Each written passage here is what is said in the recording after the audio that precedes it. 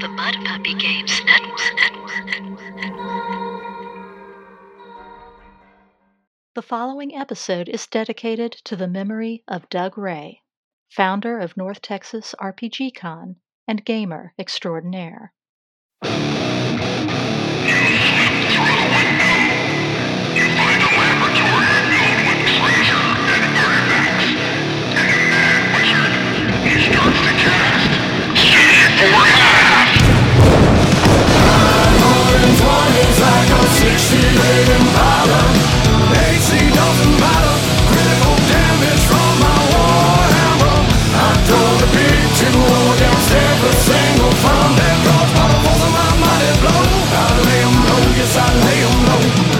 Welcome to the Save for Half podcast, where we'll talk about old school games and the modern games inspired by them.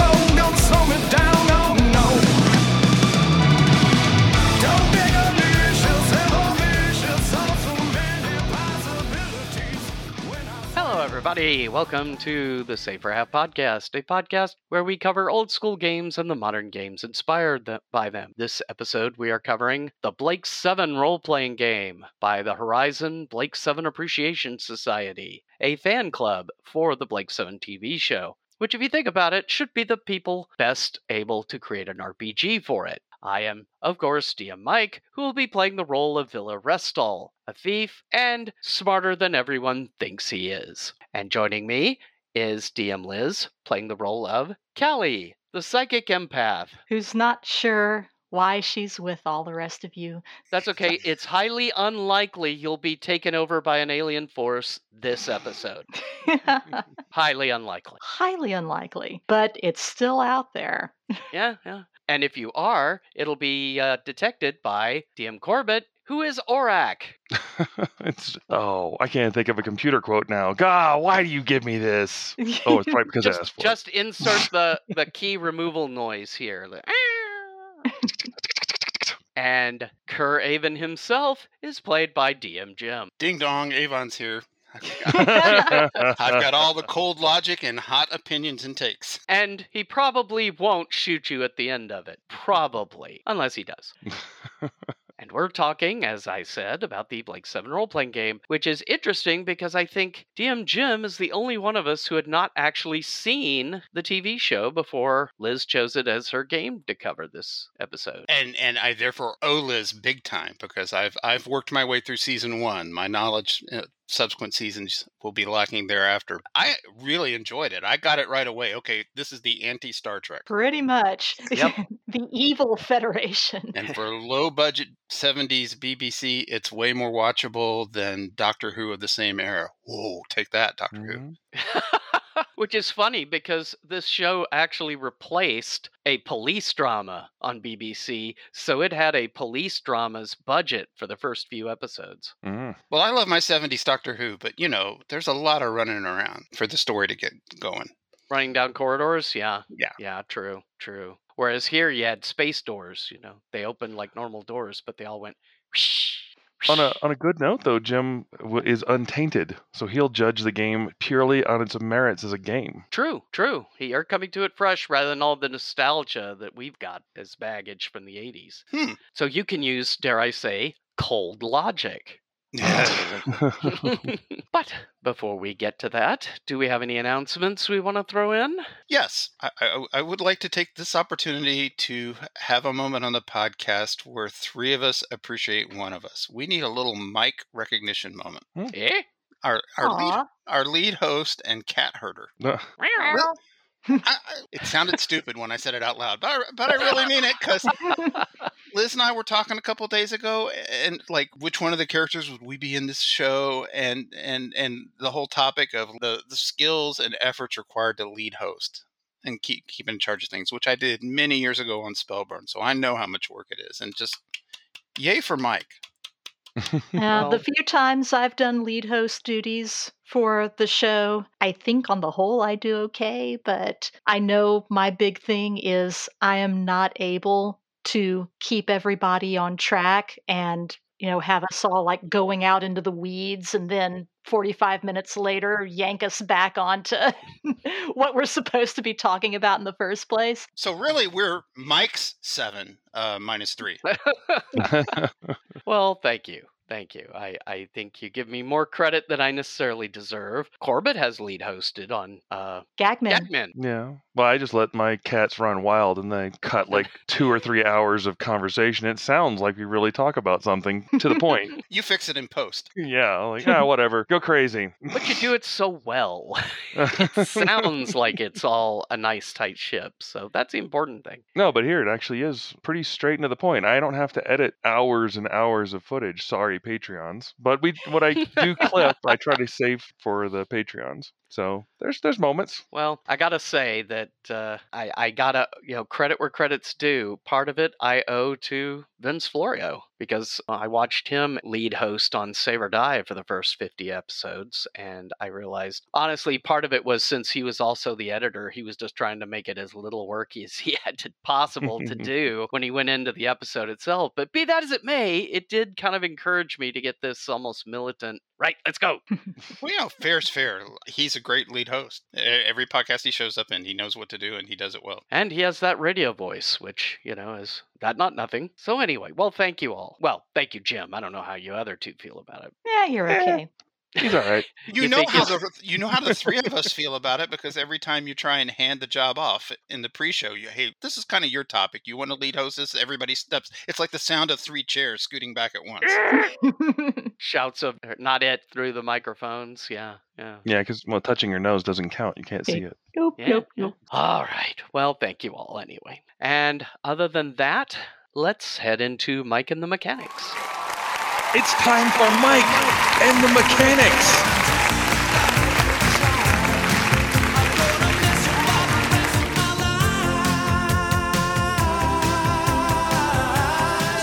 Sorry. That's Mike and the Mechanics of the game. My bad. Mike and the Mechanics, Blake 7 RPG. Those of you who are familiar with certain products by a company called Chaosium will find several things vaguely familiar about this system. It is a percentile-based system, at least skills-wise. It has 10 attributes. 5 mind, 5 body, right? Yeah, 5 physical, 5 mental. Strength, size, endurance, initiative, and dexterity for physical. Mental is perception, will, reason, charisma, and empathy. The numbers are 1 to 20. You roll 4d6, add together, subtract 4, and re-roll if you come up with a 0. You also roll 12 times and then take the top 10 numbers and establish it, which makes it completely different from BRP's 3 to 18, of course. There are sub-attributes, which are combinations of others, like hit points is strength, size, and endurance. Psionics is empathy and willpower. And an optional attribute called stress, which is your willpower, essentially. And as you're under stress, you lose stress points, or you gain stress points, and when they equal your will, you go nuts. There's nothing like that mechanic in Call of Cthulhu. What are you talking about? At all. Doesn't even start with an S. There are no attribute modifiers, but the number of your skills, my 5, depending on the attribute, gives you the skill points you need to buy skills. They have a nifty way of determining what skills and what attributes, but I'll cover that later once we get further into the top 5. And I don't want to steal anybody's, so. And of course, background, which is more just developing your role playing. It is skills based. They have things called careers that you choose, but they're really just collections of skills rather than a class based system. They get a few shots in at D&D too there, which I find kind of amusing. Those bratty Brits. Yep. Kind of late to the game to do that, though. True. Though I've learned, listening to the Grognard Files, blatant plug, is that at least in the United Kingdom, RuneQuest was as popular, if not maybe more popular than D&D was. Which, considering how dark and gritty RuneQuest was compared to D&D, yeah, I could see that. Okay. Well, I just love how they describe barbarian as a career. Oh, yeah, right. I read up on the authors a little bit for this, and even though they published this game in 94, they're basically our age stretch here. They all started in 79, just like we did. Mm-hmm. So they had some OD&D, basic D&D, AD&D angst to work out. Yeah, and that was Ken Manglui and Zoe Taylor were the authors, by the way, as through Horizon, which I think you can still buy this through the Horizon fan club. Yeah, if you really want a copy, I tried. Zoe Taylor is still around and still at Horizon, and you've got to like admin message her or something to buy a copy. And there's one copy on eBay right now that from pounds or euros or whatever over to dollars is only $30, but it's like another 30 to ship it across the ocean. Though, again, point out, this isn't just a role-playing game. It also comes with a separate technical manual with various deck plans and other gear plans, which we'll cover once we get into the show. But anyway, top 5, but first impressions. And we'll start with you, Jim, since you're the Blake 7 newbie here. I'm going to bifurcate my comments up front because I'm brand new to Blake 7 as a TV show, and I've only watched the first season, and I'm all in. I get it, and I love it. The game system, not so much. That's my first impression. It's weird because it was written and published in '94, but it reads a lot like something somebody would have written in the early '80s, and that blossoming of people jumping in and doing stuff. And I'm going to be hard on it. It's fine. It's good, and some of it's playstyle preference, but it just didn't. The system itself didn't grab me. If it was put out today, I would almost think it's a BRP retro clone. I was kind of thinking the same thing. Yeah. Oh, sorry, I stole that from you, Corbett, because you're next. No, I was thinking about the same thing. That felt like, well, like Jim said, it feels like the art feels like a lot of the art that was in some of the first Star Trek modules and stuff that came out. Like it was second tier artists that were putting things in, lots of black. And it just has a very fanzine kind of feel, almost. Well, considering it was published by the official British fan club for Blake 7, I wonder, frankly, if this was a lot of art they either had laying around or they knew a lot of fanzine artists. I think it was that. I think a lot of the art came from their members and their fan art. Yeah. That's probably a distinction we'll need to make often through this if we get too hard on it, because for a fan club RPG, it's great. Yeah. Sorry, and Corbett, that's go the ahead. thing. Nostalgically speaking, I was going, okay, I remember Blake 7. This should be fun. And it kind of pulls you back because of that retro feel that either they did on purpose or accidentally. Because 94, it feels like it was written probably in 83 by a fan club, like a well-done fan club production in 83 or 84, maybe. I wonder if maybe that was when it was written and it was just played in the club until somebody finally convinced them to actually try and put it out as a for real product. That's a good question. Yeah. I mean, we'd have to ask the authors, probably. Mm. Okay. Well, Liz? The rules are like if Call of Cthulhu and Champions had a baby. Yes. Yes. Yeah. All right. Those are the rules. Oh, yeah. Especially when you start reading the combat section. Yes! Now, I mean, I played a lot of Champions, so that's not necessarily a bad thing for me. And yeah, it's like, reading through it, I felt a lot of rule callbacks from my days playing either Call of Cthulhu or Champions. And that's the feel I got reading through it. And of course, the nostalgia factor, which was a big part of the reason why I chose this game to cover. On the whole, I enjoyed myself going over the rules, and there are certainly things that we'll get into when we start doing top 5 that I certainly would not mind at all incorporating into a campaign. But yeah, there's also bits that's like, this is super duper crunchy, way too crunchy for me now. Our tastes have changed. Yeah. Okay. Then my first impression, pretty much like I said, it felt like a retro clone. It's like somebody took the serial numbers off of BRP and added a few house rules that they really enjoyed playing.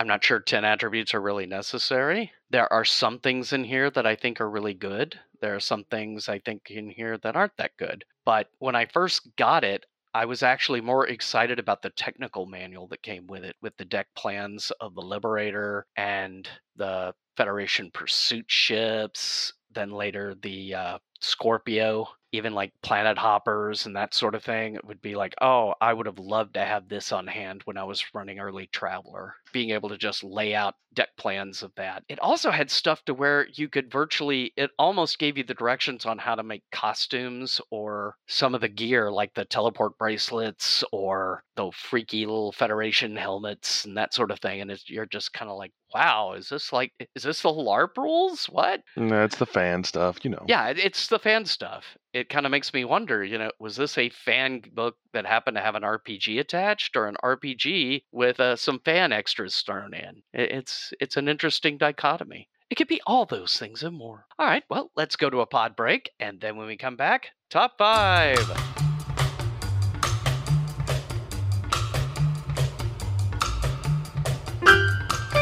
Into a world without nearly enough quality gamer podcasts, they came. The Grognard Files, a podcast about role-playing games from back in the day. You know they're experts because they speak with British accents. Find them at armchairadventureblog.com, iTunes, or wherever fine podcasts are served.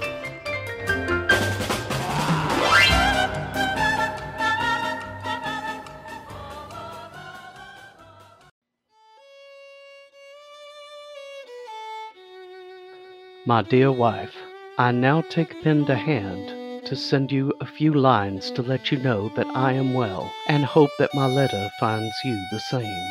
I have gotten over the terrible sickness that has plagued me until recently, thanks to your mother's mustard plaster remedy. We struggle from day to day as our march of the pig-faced orcs continues to advance. We have no choice but ourselves and our brethren but to stand up for descending armor class.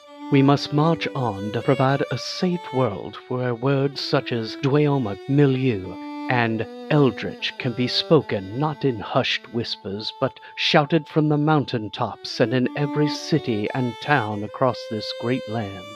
For all these things and more, we must fight on. All available troops are converging on the Woodward Park Library in Fresno, California, on Saturday, November 13th, 2021, from 9 a.m. to 4 p.m. Should my son Arlus's dog catch rabies, be sure to make him put the animal down himself. Not only is it manly and will build his character considerably, it will ensure that he is awarded maximum experience points. Affectionately yours, Lieutenant Beauregard Bullock. The following is brought to you by the City of Greyhawk and the Council of Eight. Greyhawk, if you lived here, you'd be dead by now.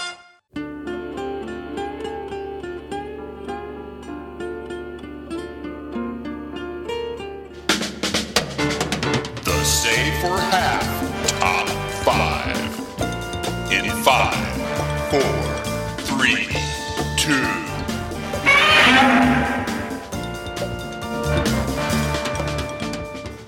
Top 5 with Jim. Oh, I get to go first.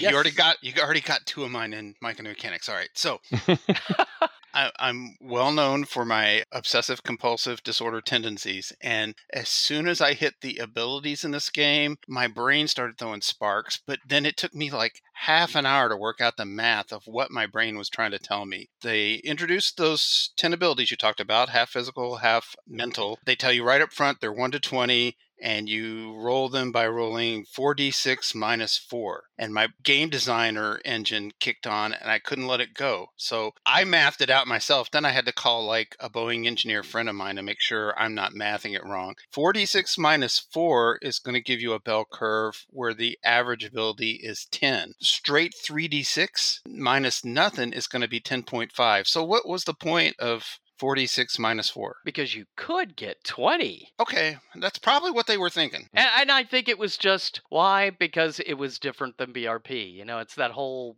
and I'm guessing, but I'll bet it was mostly the part of the shaving off the serial numbers. Well, no, it's different. We're not 3 to 18. We're 4 to 20. It could have been as simple as that. I mean, we've all done that. We're like, okay, I'm going to have the 6 abilities in my game, but I'm going to rename Wisdom Psychic or something. Yeah. To be Again, different. that retro feel. But the math did not compute, not even for a BFA. Very clunky, I agree.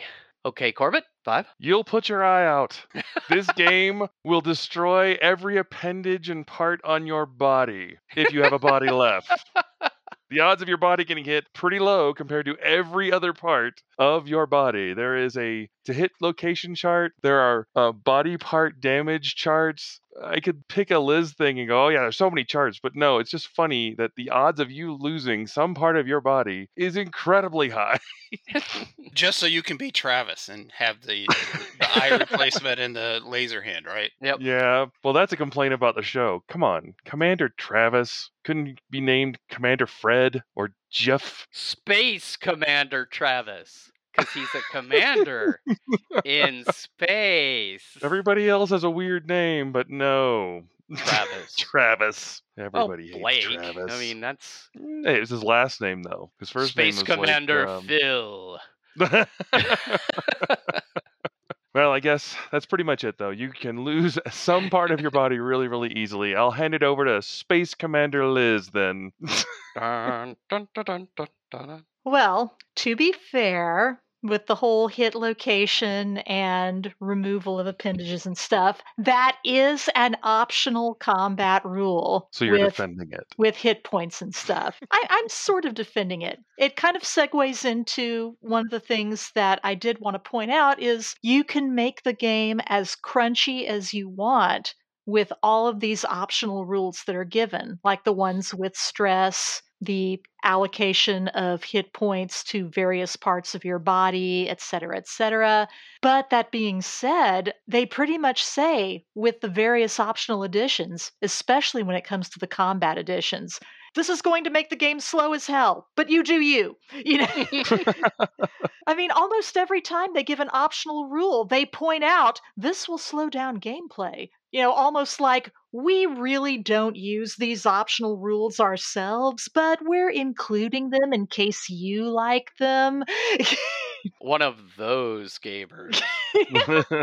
If you're one of those gamers, here's some crunch. I mean, I guess you can use them, but it's going to slow things down. Don't say we didn't warn you. You know? Well, I think you're right, because I read an interview, and it might have been a transcription of a podcast on the Grognard Files where they were talking about playtesting this with all their wargaming friends. And so that's what that sounds like. Okay, for you guys, here's all this crunch. Yeah, because there's a lot of wargaming style crunch tacked onto this, and they always make sure to say that it's optional. Like I said, in almost every instance that they do, they tack on at the end, this will slow down gameplay. You know? Oh, this is so gonna segue into my 5. My 5. Space combat. I knew you were going to have something to say, Traveler Boy. Well, at least unlike Star Frontiers, they have the space combat as part of the core rules. I'll give them that. But they start off with talking about how they're not going to be like other combat systems where they have a map board and counters and moving ships around, that sort of thing, because they want to keep more like the TV show and how combat was done there. Okay, I can certainly get behind that. You know, you're trying to do, it's kind of like having a tactical combat game in Star Trek. It's like, well, if you want to do it like the show, it's going to be a different animal. It's not going to be a war game. And then they make it into this mathematic monstrosity of constant allocation of hundreds of energy units from the various banks to various things at various times for various maneuvers and various... And in the end, you're just going to end up with a couple of people with a piece of paper writing up numbers. And that's not much like the show either. I kind of get it because I watch so much Star Trek. I got a working understanding of warp factors, right? And sublight. But I'm watching the first season of this show and what's our speed standard plus 3. And I'm not getting it at all. This at least explained it to me. Now I understand. Right, but of course, that's the Liberator crew's use of speed. Everybody else uses time distort, which is a different method. Oh, wait, I got this. I paid attention. Time distort 1 is twice it's 2,000 spatials per hour. But what's a spatial? I forget. That's because the show can never figure it out. They have spatials here, spatials there. Sometimes it's like you only have a range of 10,000 spatials to teleport. Other times you're only 100 spatials from the planet, which would put you in orbit, or put you in the atmosphere, and just they didn't maintain consistency. But I can forgive that because it's a 70s TV show. It just makes me think of Foss's Star Trek. You know, that whole thing where they were trying to get everybody to be the various bridge personnel and have their own little tracks to handle energy and whatnot. A lot of Star Trek computer games turned into that later, too. Yeah, I don't think that worked, but I can't fault them for trying to give the feel of a Star Trek episode, you know, with everybody being able to participate rather than just the captain making tactical maneuvers and everybody gets a little something to do. I would have been happier if they had tried that here. Even if I don't think that's the best system in the world, it at least would keep the flavor. So that's my grouse. For what they were trying to do, which amounts to cinematic starship combat, they really should have made it a simpler system, a little more abstract. So, Jim, 4. I'm going to talk about the stress mechanic, and even though we've pretty much already gone over it, but I'll speak to it in terms of some of what I'm going to say about this system is about playstyle preference rather than mechanics. Okay, the abilities averaging almost the same, you just have to do a different formula. That's stupid. That's a mechanic. But playstyle preference, obviously, that stress mechanic not only simulates some of what the crew go through, where, you know, it's the next episode, half the crew's sick, what's wrong with them? Well, they all got radiation last episode. So the stress mechanic to emulate episodic things that happen in the show, that's great. I am just not one of those people who enjoy the Call of Cthulhu game system where it's ironic. I don't understand why. I can keep a 12th level magic user spell chart straight in my head, but resource managing my sanity or my stress in the middle of trying to enjoy a role-playing game is not fun for me. If that is fun for you, you're going to love the stress mechanic because it's kind of cool. Yeah, like you said, I think they were trying to emulate, particularly what happens to a unnamed character in 4th season. So I can Don't salute go them easy for on the that. spoilers over a 40-year-old show on my account. Well, let's just say that Avon winds up having the mental breakdown that they talk about in the stress rules of the Yeah. game. And I think that they were specifically trying to incorporate the possibility of that kind of thing happening to a player character And by to a lesser making extent, Villa. You know, you can make that argument for some of Villa's behavior in the 4th season, too. Oh, I saw a picture of the crew in the 3rd or 4th season when they're all different. So is after the breakdown when Avon starts parting his hair? it. Yeah, I think, was it 2nd season or 3rd season that he started parting his hair? I think it was 3rd season, and you start to see the seeds of it happening in 3rd season, but 4th season is really where it just flowers. Yeah, even, yeah. Yeah, things do not go well for the crew. It's just nonstop, and it starts to tell on them. And you could really tell the BBC did not want to bring Blake 7 back for that 4th season. Well, And I'm in for it. There's nobody that loves Star Trek more than me, but that's a utopia universe, and this is clearly a dystopian universe. Yeah. I will say it's very telling. 4th season is the only one that does not have a single episode written by Terry Nation. The creator of Blake 7, for those unaware. I wonder if we should have had a brief description of the show at the beginning. Well, if you get the game, there is a brief description of the show within the rulebook. Very true. The Very true. entire summary. That's a good point. Good point. Or if you're like me, you're just going to know that Liz is all-knowing and all-seeing and right in all things, and go get all the episodes and start watching them. Which, by the way, is not easy either. This game is hard to find. eBay's full of Blake 7 DVD sets for like Region 4. Well, that doesn't help me. Yeah. They are available on BritBox now. Yes, If you have BritBox in America started carrying the show immediately after I spent a month finding the episodes. Yes, that happened. Yeah. Yeah, I mean, we wound up just buying a region-free DVD player. Blu-ray DVD player just so we could watch. The point is, if you're listening to this and you have no clue about Blake 7, Liz is always right. You'll love it. Go get it. Thank you. So, Corbett, 4. Well, one thing you can always remember about from Blake 7 is drugs. Their use of drugs is pretty extensive. And for those who don't know, it's because they based a lot of the background of the world on Brave New World, the original 1930s novel. Oh, yeah, Soma Mhm. comes up, right? Yep. Soma Mm. comes up a lot. And it's always like, oh, we got to get more Soma. We got to get more Soma. It's funny they use it like a hypo spray from Star Trek, but Soma's not that. Yeah.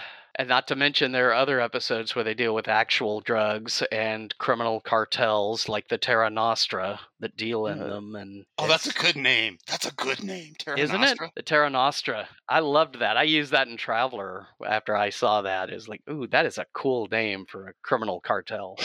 But for a big part it plays in the world, the drugs don't actually have a lot. They have some effects in the game, but not like, they're mostly like, it's like alcohol. Like, well, not really, but sure. Don't forget, they tend to drug most of their population, too, to a degree. Yeah, that was the whole thing. Blake was being...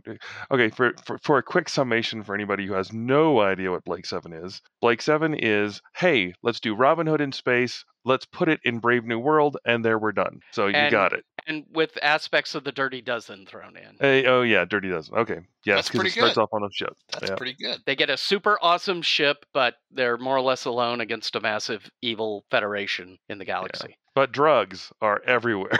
Mm-hmm. And I think it's funny that the effects of them in the game aren't nearly as effective as they are in the show, but I'm not sure if that's because maybe they were playing it in the 80s and, say no to drugs, kid. But it was Britain, so, Yeah, me. Anyway, drugs. I don't know. Yeah. Okay. Liz? One of the mechanics that I did like about the game is where they talk about different kinds of tasks. And you have secret tasks and something that they call uncertain tasks. And we're all pretty much used to secret tasks in other games like D&D. The referee makes the roll, and the character does not know if they failed or not until after the fact. But I really like the mechanic behind the uncertain task, where both the player and the referee make the roll, and the actual result is the average between the two rolls. The referee's roll is secret, so depending on how you rolled, you have an idea of whether or not you probably succeeded or failed, but you're not really sure. And I think that's a pretty good way to keep player involvement in their own destiny and yet still have that sense of uncertainty that you would normally have, if you were doing this in real life. Sort of a variant of Walker's Beat My Roll. Right. You roll, the GM rolls behind the screen, and you say whether or not you keep your roll or you want the GM's. And if you choose the GM's, only then do you get to see what they rolled. So, yeah, it's pretty fun. Okay. Yeah, I would certainly use that task system. It would be fun. My 4. I think what they do as an improvement over BRP is skills have an attribute attached to them, which means you take your attribute, multiply it by 5, and that's how many skill points you have to buy skills with that attribute as the base. You can buy 1-to-1. Now you could use that to buy other skills that don't have that attribute as the base, but the cost is doubled. Yeah, and I like that a lot too. I think that's a great idea. Like, say you have somebody like Gan, his obvious thing is strength. So he'll buy things with strength. So there's a rationale for you to put the higher numbers you roll into strength for that character's concept, because there's a tangible reward for having a higher strength. And I also like the whole thing, you only get half of the points if you use something from a different attribute to buy the skill. Mhm. So kind of like you can still gain leadership skills based on your reason instead of your charisma, apparently what Avon did. But it's harder than if you had that natural advantage of the charismatic personality. Yeah. And of course, each point is 1% at a given skill. You've got minimums in certain skills, much like BRP, on quote-unquote traditional skills. So I liked that. Jim, 3. You're almost talking me out of my hatred of this whole skill system. You're a very persuasive argument. My number 3, I'm not certain I'm right, so please correct me if I'm wrong. But right in Space Combat, it starts talking about the difference between computers and AIs. And one of the things I love about the show are the sassy AIs. I've only gotten to Zen and Aurak, right, in season 1. Like, I thought Zen was pretty sassy with the crew until they corked Aurak on for the first time. Like, okay, season 2 is obviously going to be all about this guy. It's great when the two of them argue with each other. That's even better. And in the rules, in the space combat, they even distinguish, because the AIs are such an important part of how the ships are piloted. They mark the difference between those two, because a computer is just a computer, but the AIs on the ship also have some abilities and like personality and whatever. And it suddenly occurred to me as I'm reading that, well, wait a minute, the show's called Blake 7 and there's only 6 of them, so Zen has to be number 7. So why isn't that a playable character class? Or why aren't there rules for generating an AI, even if the GM has got to run them as NPCs? Yeah. I feel like I complained about not being able to be a robot recently for something. and- Indeed, you did. Yes, you did. In another science fiction game. Stop throwing my Everybody- own words against me, Corbett. No. Everybody is anti-robot. But yeah, I agree. I think it would require more mechanics, since basically creating an AI would be a whole different system than the standard character generation, but I think you could do it. Well, I mean, like any licensed, or in this case, fan-created, so not really licensed, genre thing, you're faced with the same things. How do we simulate what's in the game versus what's playable as a role-playing game? But Yeah. I wanted rules to generate. So you're either going to play these characters from the show, or you're going to make up your own crew, right? Well, if you make up your own crew, you got to make up your own ship, and then you need to make up your own AI. Well, you don't have to. You could just have computers, but yeah. Well, they do make it sound like AIs are special. Yeah, they're like, but of course Scorpio had an AI, so it's not beyond possibility that they quote unquote traditional Federation ships could have an AI. They normally didn't, at least the pursuit ships didn't. On the other hand, if I am remembering correctly, Dorian supposedly was a student of Insor's, and so Oh yeah. he learned a lot about, probably from Insor's work on the initial Aurak. creation of Aurak, True. and True. and emulated that to create the AI slave. I had totally forgotten about that. Okay. See, listeners, this is what I'm talking about. I have no idea what Liz just said, but I'm going to agree with her because I know she's right. She is Blake 7 master. Okay, then Corbett 3. Okay, positive note. I really enjoyed the starship or star system creation part of the rules, even though it's like it goes on for a while. It's about 8 pages, very granular. But if you're wanting to make a solar system, Mm-hmm. I think I like this Yeah. one actually better than Fasa's or Travelers. It was actually pretty granular. I had some Traveler flashbacks reading that. Yeah. I loved their little snarky comment. It's like, while the worlds portrayed in the program inevitably resembled bleak, windswept quarries, sand pits, or forests. Yep. What do they mean? Oh, great, another rock quarry. That's how you knew Doctor Who got a budget upgrade when it came back, because it was no longer quarries outside London. It was just Wales now. Yep. Although, when you watch Blake 7, you'll notice anytime they're on a high-tech facility, it obviously looks like the same nuclear power plant over and over again. Yeah. So, but that's fun. Yeah, that was a cool system. In fact, I'd probably import that for any sci-fi game. Yeah, it doesn't have any stats that really connect to anything. It's all specifics about what the world is. So Yeah. It's a pretty good, whatever it is, 5 or 6 pages for the size and scope of the book. Yeah. Like, that's the nightmare of these games. Okay, I've got the role-playing game, but these people fly around in ships and have ship battles. Okay, now I got to write a whole space combat game and stick it in the middle of this game. Unless you're TSR, then you'd release a whole separate game. Yes, I will not let that go of that. We'll do ships later. But they did have robots, so they beat Traveler in that field, certainly. Anyway, You By can 20 have years. ships, you can have robots. but you can't have both. Oh. It's your choice, honey. Mm-hmm. Did Fasa Star Trek have robots? No, Okay, so because there weren't any robots. Well, I guess there were, but they were all adversarial. yeah. There was Wow. no data yet. It's true. You can't have starship combat and robots. It's amazing. It's one or the other. Yep. Okay, Liz, 3. Getting back to banging on skills again.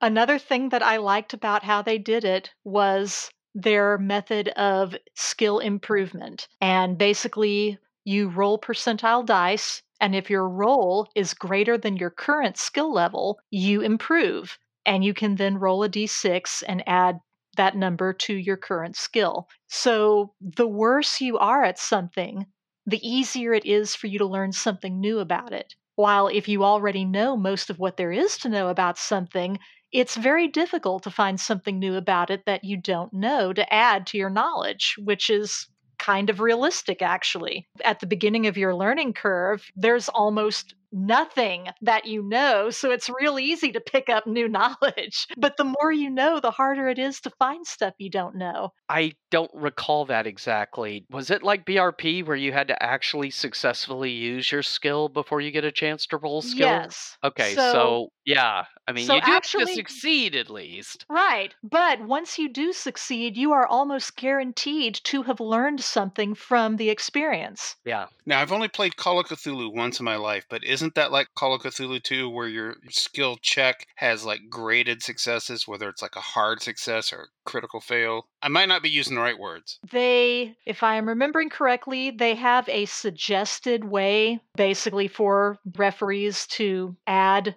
how easy or a difficulty modifier to the skill. And yeah, pretty much, very easy, normal, Hard. difficult, very difficult. So they do have that here, but if I am remembering correctly, it is an optional way that they suggest referees use. Like your skill check you need to succeed is 35 and you haul off and roll 98. Okay, that's some kind of super spectacular result. Kaboom. That all is? That is all. Okay. I like how you can improve skills. Okay. My 3. I really enjoyed how they peppered the quotes from the show all through the book, especially for examples of what they're trying to emulate. It was reminiscent of Marvel, wasn't it? Yeah, Yeah. only less goofy than Marvel. Oh, yeah. And more to It- the point of what was happening in the chapters and stuff, too. Well, it's got to be said, the TV show is quotable from one end to the other. Oh Lord, yes. Especially Avon and Villa. They are just awesome quote monsters. It really gives you the flavor of the show and gives you a feeling of how characters might interact in the game in a given circumstance. So really like that. Okay, Jim, 2. We're doing such a good episode, and we're talking about so much of this game that my top 5 list that I have 9 on is shredded. The initiative system. I wish you could be inside my head as I was reading through that. I'm like, first thing is initiative in combat is in strict initiative order, and that's one of your stats. So whoever's got the highest initiative just goes first, and it always works that way. And I just wrote that into one of my games. So I'm obviously a fan of, okay, enough of the dice rolling every round of combat. This is nice. It's simple. It makes sense. Let's do it this way. And then, of course, but here's some optional initiative rules, and it was like champions all over again, like trying to figure out who goes when in champions with a whole barcode chart. Oh my gosh, yes. Segments. The order in So- which they so- perform actions is determined randomly. Those damn speed charts. So, perhaps instead of a pick or a yay, it's to the credit of the game that they give you both directions to play in every time it's something. Mhm. And I'm pretty sure that's another one of those issues where they say, this will slow down gameplay. Yes. But I'm reading this thing in my head. I'm just like, oh, yeah, that's cool. That's right. That's good. Wait, what?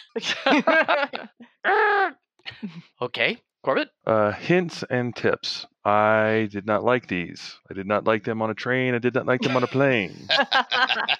I don't know if you guys really went through them, but they were. I do not at like first them I was and thinking, with a regulator. I do not like them on the Liberator. There's a hints and tips section with like 7 basic, like, these will help you get through the game. And they're all agitating the crap out of me when I'm reading it. And they're obviously designed to focus on the way that Blake 7 was and to make your game like Blake 7, because like Can you give an example? number 2, a good way to keep your players guessing and wondering is what's coming up next is to either start rolling dice, make notes, or take their character sheets to look at something and give it back for no reason. So incite paranoia in the group. Like, that would be. But I mean, that's so old school. It is old GMing school. 101. What are you talking about? It is, but paranoia. I think it's a problem. I'm used to Star Trek sci-fi, where it's like we're all working together and we're all chummy. And like, wait, what is he doing? What are you doing? I don't trust any of you. I And was it's- reading that and thinking, this is stuff Mike would do. I don't know what you're talking about. Hey, at least I don't like pass notes to people in the middle of a game and then they open the note and says, I'm not telling you anything, but keep this secret so the others will wonder. Yeah, I mean, there's Yeah. another one where, if I remember, it's like, this is what you do too, Mike. You using it seems. Oh, yeah. Nothing apparently happened. Yes, nothing apparently happens. Everything appears normal. That's exactly exactly the sort of you do. Dude, that's great GMing 101. Yeah. Question for the player. Yeah, it looks that way. Deadpan. Well, but one thing that's not old school is not to kill off the characters arbitrarily because it'll make you unpopular. You can obviously you really need cannon fodder to use the NPCs, kill them off. It's just kind of, I don't know. It's just mostly designed to make everything tense and annoying, and I think I would hate that. But that's an opinion and an optional rule, I'm sure. Go ahead, Liz. A playstyle preference, as it were. Yes. Yeah, yes. but I think, if you're playing Blake 7, you expect a certain degree of paranoia. Everybody's Avon. Well, there's a certain matter of trust or lack of trust, depending, especially when they first get together. So, yeah, I can see where, if you're used to the Star Trek type or even just D&D where parties actually work together, that could be counterintuitive. But in which case you want to make them all mutually paranoid of the world around them, but they still trust each other. Just enough. Just enough, exactly. Okay, Liz? At the beginning of the book, every role-playing game has the obligatory, this is what role-playing is.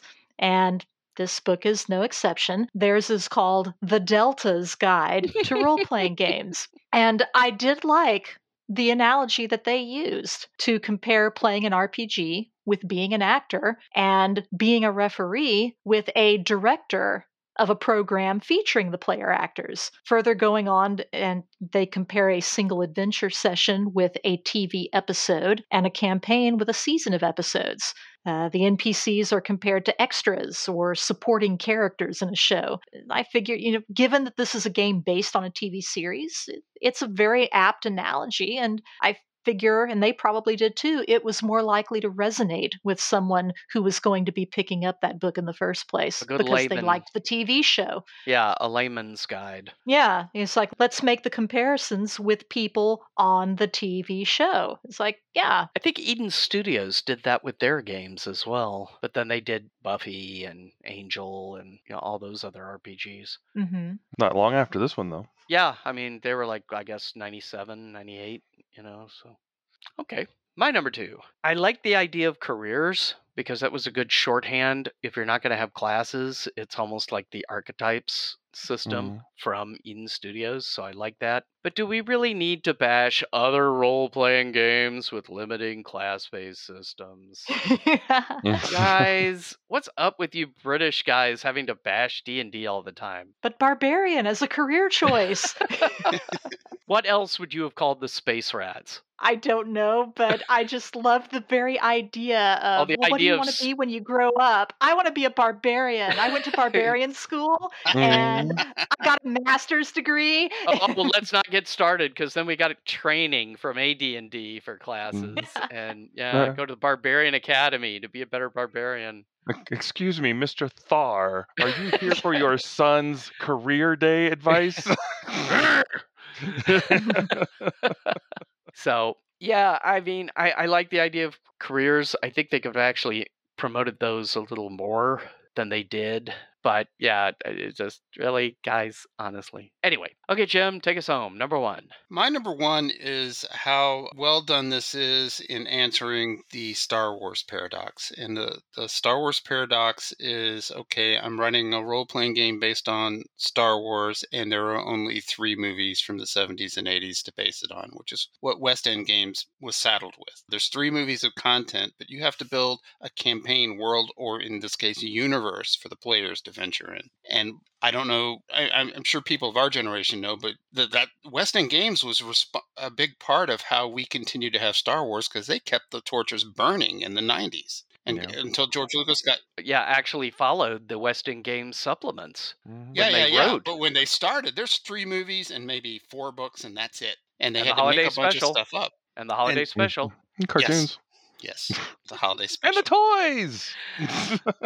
Here's your fun fact for the episode that has nothing to do with nothing. The Star Wars Christmas special was not Mark Hamill's first voice acting for animation. Do you know what was? I do not. Wait, I should. Wait a minute. No, hold on. It's like another kid show. His first role was the fairy prince in the Ralph Bakshi movie Wizards that was being made at the same time Star Wars was. And holy crap. Well. I watch that again. The little blue fairy son of the king who's got like a funky hat and blue tights. That's Mark Hamill. Awesome. That is pretty cool. I don't know why that came up. Oh, yeah. Okay. Anyway.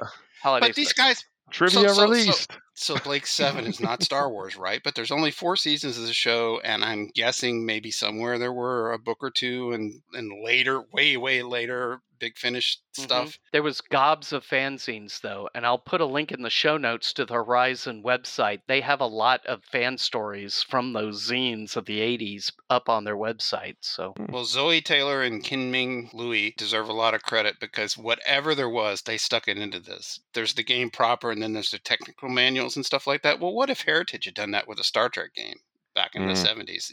They would have been 10 times better, and these guys just did the work and did it. So that's my number. even though, as one can expect, some fans of the show poo-poo the deck plans of not being totally accurate with the show. Well, the show's not accurate with the show. Yeah, I mean, that's kind of my point. I'm like, it's fine. There's so much of the ships you never see. So you're going to have to do some Yeah. making it up yourself at some point. And the Liberator was supposed to be massive, yet, you only saw like 3 or 4 rooms in the whole ship. Only the most important rooms. Yeah, Well, exactly. there's stuff you just got to get over. Like they're on the sophisticated alien war vessel that's better than the Federation technology, but it's all still made out of spray painted particle board. Yep. Yeah, don't lean on the wall, because they do that in one episode. But anyway, okay, Corbett. That's me. I really enjoyed the NPC breakdown. They break them down into 3 basic categories, which I know isn't really like anything new, but it was about to be different about like a couple years later is when Feng Shui came out and they put out the Mook rule, which I always enjoy. But they have the major, the minor, and the stock characters. Stock characters are, of course, like here's an orc, here's another orc, here's another orc, here's an orc with a flag, so he's got a special ability. Basically, guys in the Federation uniforms, whack-a-mole. Right. But it's obviously leading toward what would become that Mook rule that pops up in Feng Shui with where you just like, oh, here's 50 guys. I punch and punch and punch and punch. And then I get to the guy that I really want to fight. Yeah. It kind of leans into, okay, Servalan is obviously important. Travis, for some reason, is important. Hey! He's got a metal arm, folks. He's very scary. As Liz used to call it, a rock candy ring on that No, finger. Yes. Yeah, with one of those little ring pops. Ring Oh, pops. yeah. We used to get those. It's so huge. That's what he's got. Yeah. But, yep, I think it was really neat. They broke down those NPC kind of setups. I think that's something that I could see using in any other system to categorize, like, this is an important person, this is sort of an important person, and this is everybody else who follows them. Yeah. Simple, quick, so. and easy. I like their setup for that. Again, cinematic. It's a lot of work to go through for NPCs that characters are just going to shoot on sight. Like, not the characters in the show, the real players. They're just going to murder everybody. Yep. Murder hobos. The quote, and I don't know if I can find it. I don't remember where the section was. The quote was Blake saying it. So they're human, and then I forget who it was. Says you'll have to prove that to me or something. That sounds like remember. Callie. Yep. Yes, that was Callie. Yes. Speaking Anyway. of Callie, okay. Okay, number 1, I guess the last thing I'm going to talk about is moving back to space combat. Like Mike, I didn't much care for it as a whole. One of the few things that I did find that I liked was the fact that they tried their best to emulate personal combat as far as the turn structure for it. So they did try to make it the same, or at least a similar framework, in some weird sort of way. You're not having to learn an entirely new mechanic. Right. I mean, I would personally suggest, for me anyway, they say either the basic or the advanced order of actions may be used. For God's sake, please just use the basic order of actions. Ship combat with all the point allocations for energy reserves and stuff, that gives it a whole level of complexity already. You don't need to pile onto that by using the advanced order of actions where everything just gets totally random. And, determining the order initiative for space combat, you either use your pilot's initiative or the ship's control, whichever one is less. And that's really the only difference between that and personal combat. because you can pick. That bit I thought was good. I just wish they could have kept the rest of it from being quite so head exploding. Yeah, logistical. Yeah. Well, I mean, Liz, are you feeling stress? Yeah, if you love logistics, you will love it. have we all played Starfleet Battles? I never played it. once. Really? Oh. I played the Star Trek game. I've never played Starfleet Well, Battles. it's an out-and-out war game, but the crux of the game is you've got your starship sheet with all the little boxes that show how much of all the resources your ship needs, and it's constantly tracking those. This is that times 10. Yeah, it's basically an sci-fi version of the SPI game Dreadnought.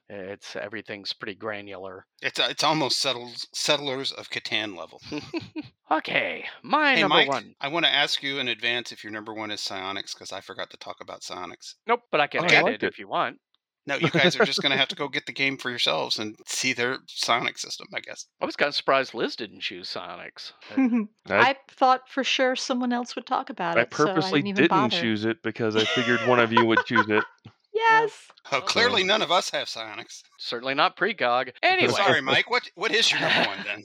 my number one. When I was first reading the character generation system, it had what most gamers expect. It was attributes, skills, and then background. You know, the who is your character, where are they from, blah, blah, blah. But then when they're actually describing it, they strongly encouraged you to do the backgrounds first, then roll the attributes and do the other stuff. Now, when I first read that, I didn't like it. I thought, well, that's dumb because you don't know what numbers you're going to roll ahead of time. So you may have the concept of a character that isn't going to work out. Then I read into it a little more and realized there's so many backstops from avoiding what would be called a hopeless character, from the roll 12 times, drop the lowest 2, put them where you want, re-roll zeros, and then finally, if you add all 10 attributes and they're less than 75, you get to throw out the numbers, the lowest numbers, and re-roll them. And then it's like, okay, you can pretty much choose your character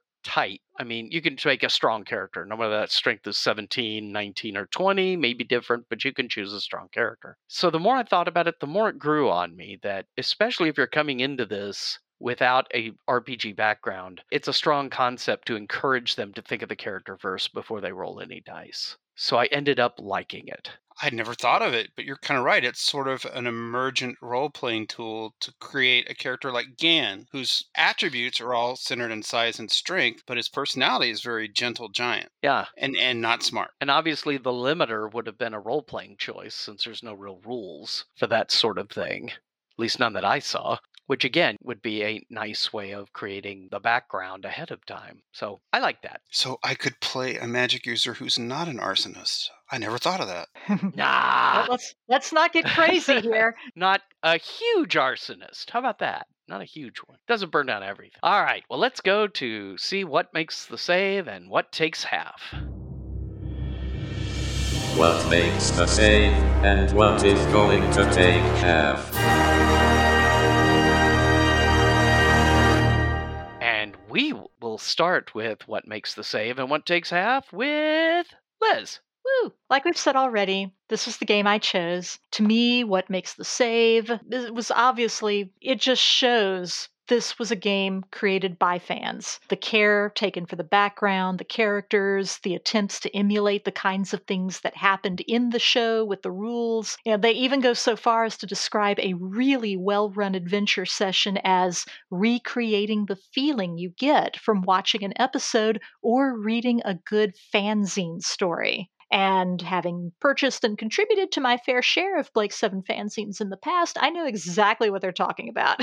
So for me, even if you decided you wanted to use a completely different rule set than what is delivered here, I think this book, if nothing else, is invaluable as a setting guide for the worlds of Blake 7, especially if you do also get the technical manual that goes with the game, fantastic images and stats for the different kinds of ships, weapons, teleport bracelets. Even if you decide, I don't care for these rules at all, there's a lot in here that if you wanted to run a game in the Blake 7 universe, you should probably get this book. Liz has been trying for years to convince me to run a Blake 7 Victorious game at North Texas. I've managed to say no every year. What does not make the save or what takes half Yeah, space combat. I've never been a fan of overly complicated rules and math. And, I'm sure it's not a surprise to any of you that I hated the ship combat rules. It's like the whole thing just makes my head ache. And if I had to use these rules, I'd probably try to never have anyone in a ship combat at all, ever, in the entire campaign, which would be terrible because it's got to happen sooner or later. But it's like, The crew managed to run away from everybody all the time. everybody. So the end of every episode. But anyway. All right, Corbett? It makes a save. I still go back to the star system creation because I could totally take that out of that game, put it in any other game, entirely useful on its own. And there's a lot of great reference material, like Liz was saying, throughout the book that makes it pretty interesting to if you're a fan of Blake 7 on any level. It's pretty neat. What doesn't make the save, though, is the games. There's 2 example games in the back of the book, and they're the worst setups I could ever imagine. They're straight up taken from the show, and they really kind of stink. I mean, well, let's be honest. I love Blake 7, but there were some episodes. The Web. I almost you beat me to it. You warned me about that one, and then I watched it and went, "Oh, this is what he was talking about." As one reviewer called them, the snot Ewoks. Yeah. But no. Well, the example games they put in there is like the first setup when they're on the prison ship, and like, okay, just tell your players they just need to figure out how to escape on their own. Like, no player is going to figure out how to escape. They expect to kind of be given the position. Or the second follow up is, okay, everyone's dead and you're about to be killed. What do you do next at the end of the entire series run? You're Avon standing over the bloody corpse of Blake as the Federation troopers circle around you. Yes. It'd be like, okay, Jim, let's start the game. You're a wizard who's used up every spell. Everyone's there to kill you. What do you do? I read you, man. It's like, okay, here's your very first Star Trek, the role-playing game adventure ever. It's the Kobayashi Maru. Figure that out. Yeah. Only it's real. Like, let's start the game easy here. Like, that's not going to be, let me introduce you to Blake 7. Let me introduce you to the way it should feel, and let's move on through. Okay. Oh, but the funniest part about that, though, is that section where they have the sample games. They start out with this big warning, if you're a player, don't read this so you can preserve the element of surprise. It's like, but this is taken from the episode. There's no surprise. Not even a minor difference, really. But nobody is going to be surprised. Corbett, the answer is I cast Dimension Door because of the casting timing. Just get the hell out. It just drops down. I never submitted to Blake 7 fanzines, but I read my share in the 80s, and I gotta say, half of all fanzine stories ever written in existence for Blake 7 was what happened after Gouda Prime, and that. So I could see lots of people wanting to play that and pick up from where that, to try to rationalize, no, everybody really isn't dead. It just looks that way or something. Or Avon gets away at the last minute because high five and Avons always get away.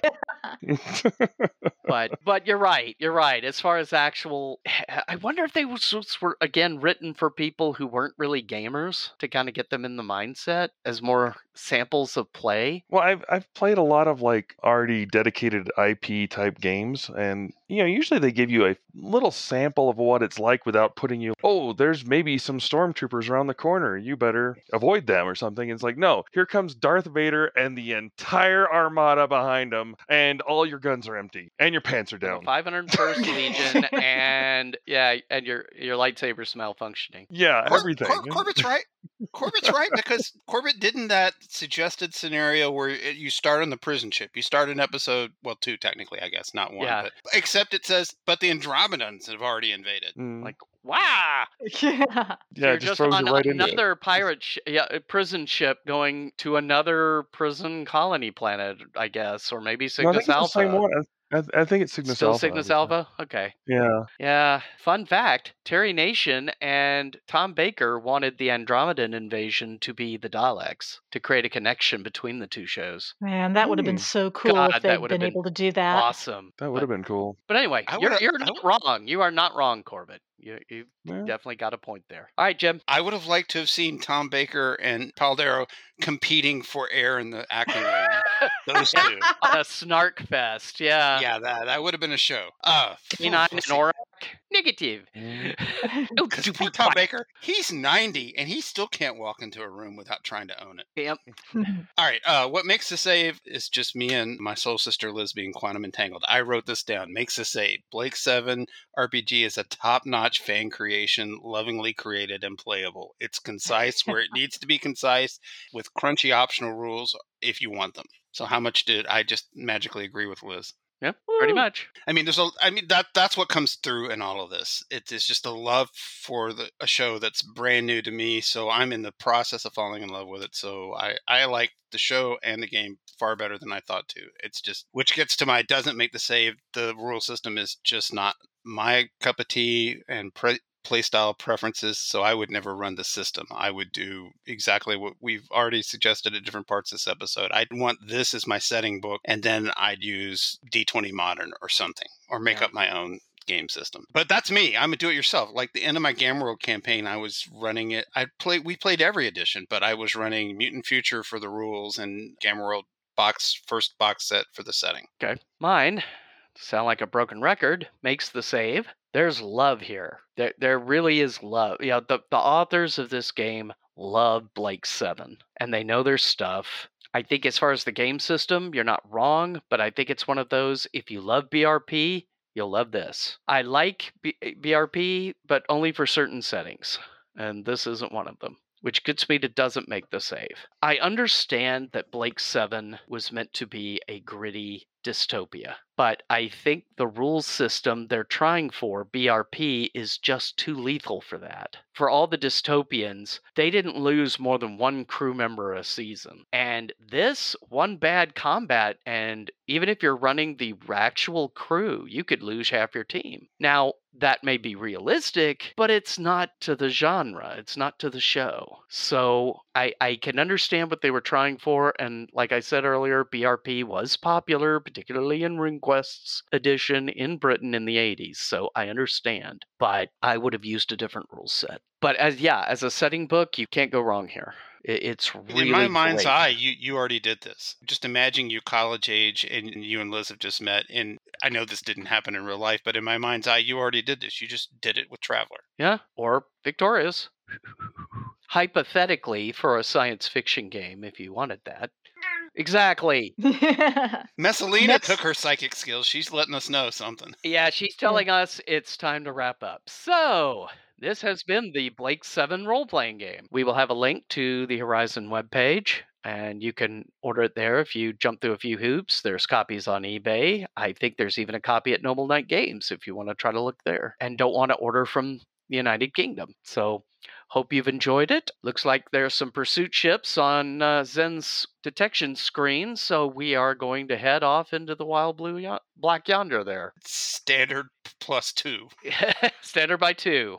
Standard by 2. Confirmed. Say goodbye, everybody. Goodbye. Bye, everybody. See ya. Free arc.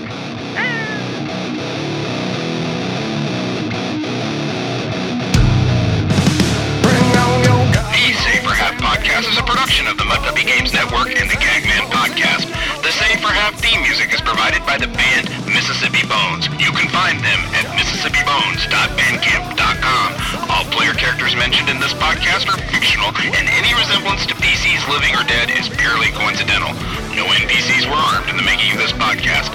Thanks for listening, and we'll see you next time on Save for Half.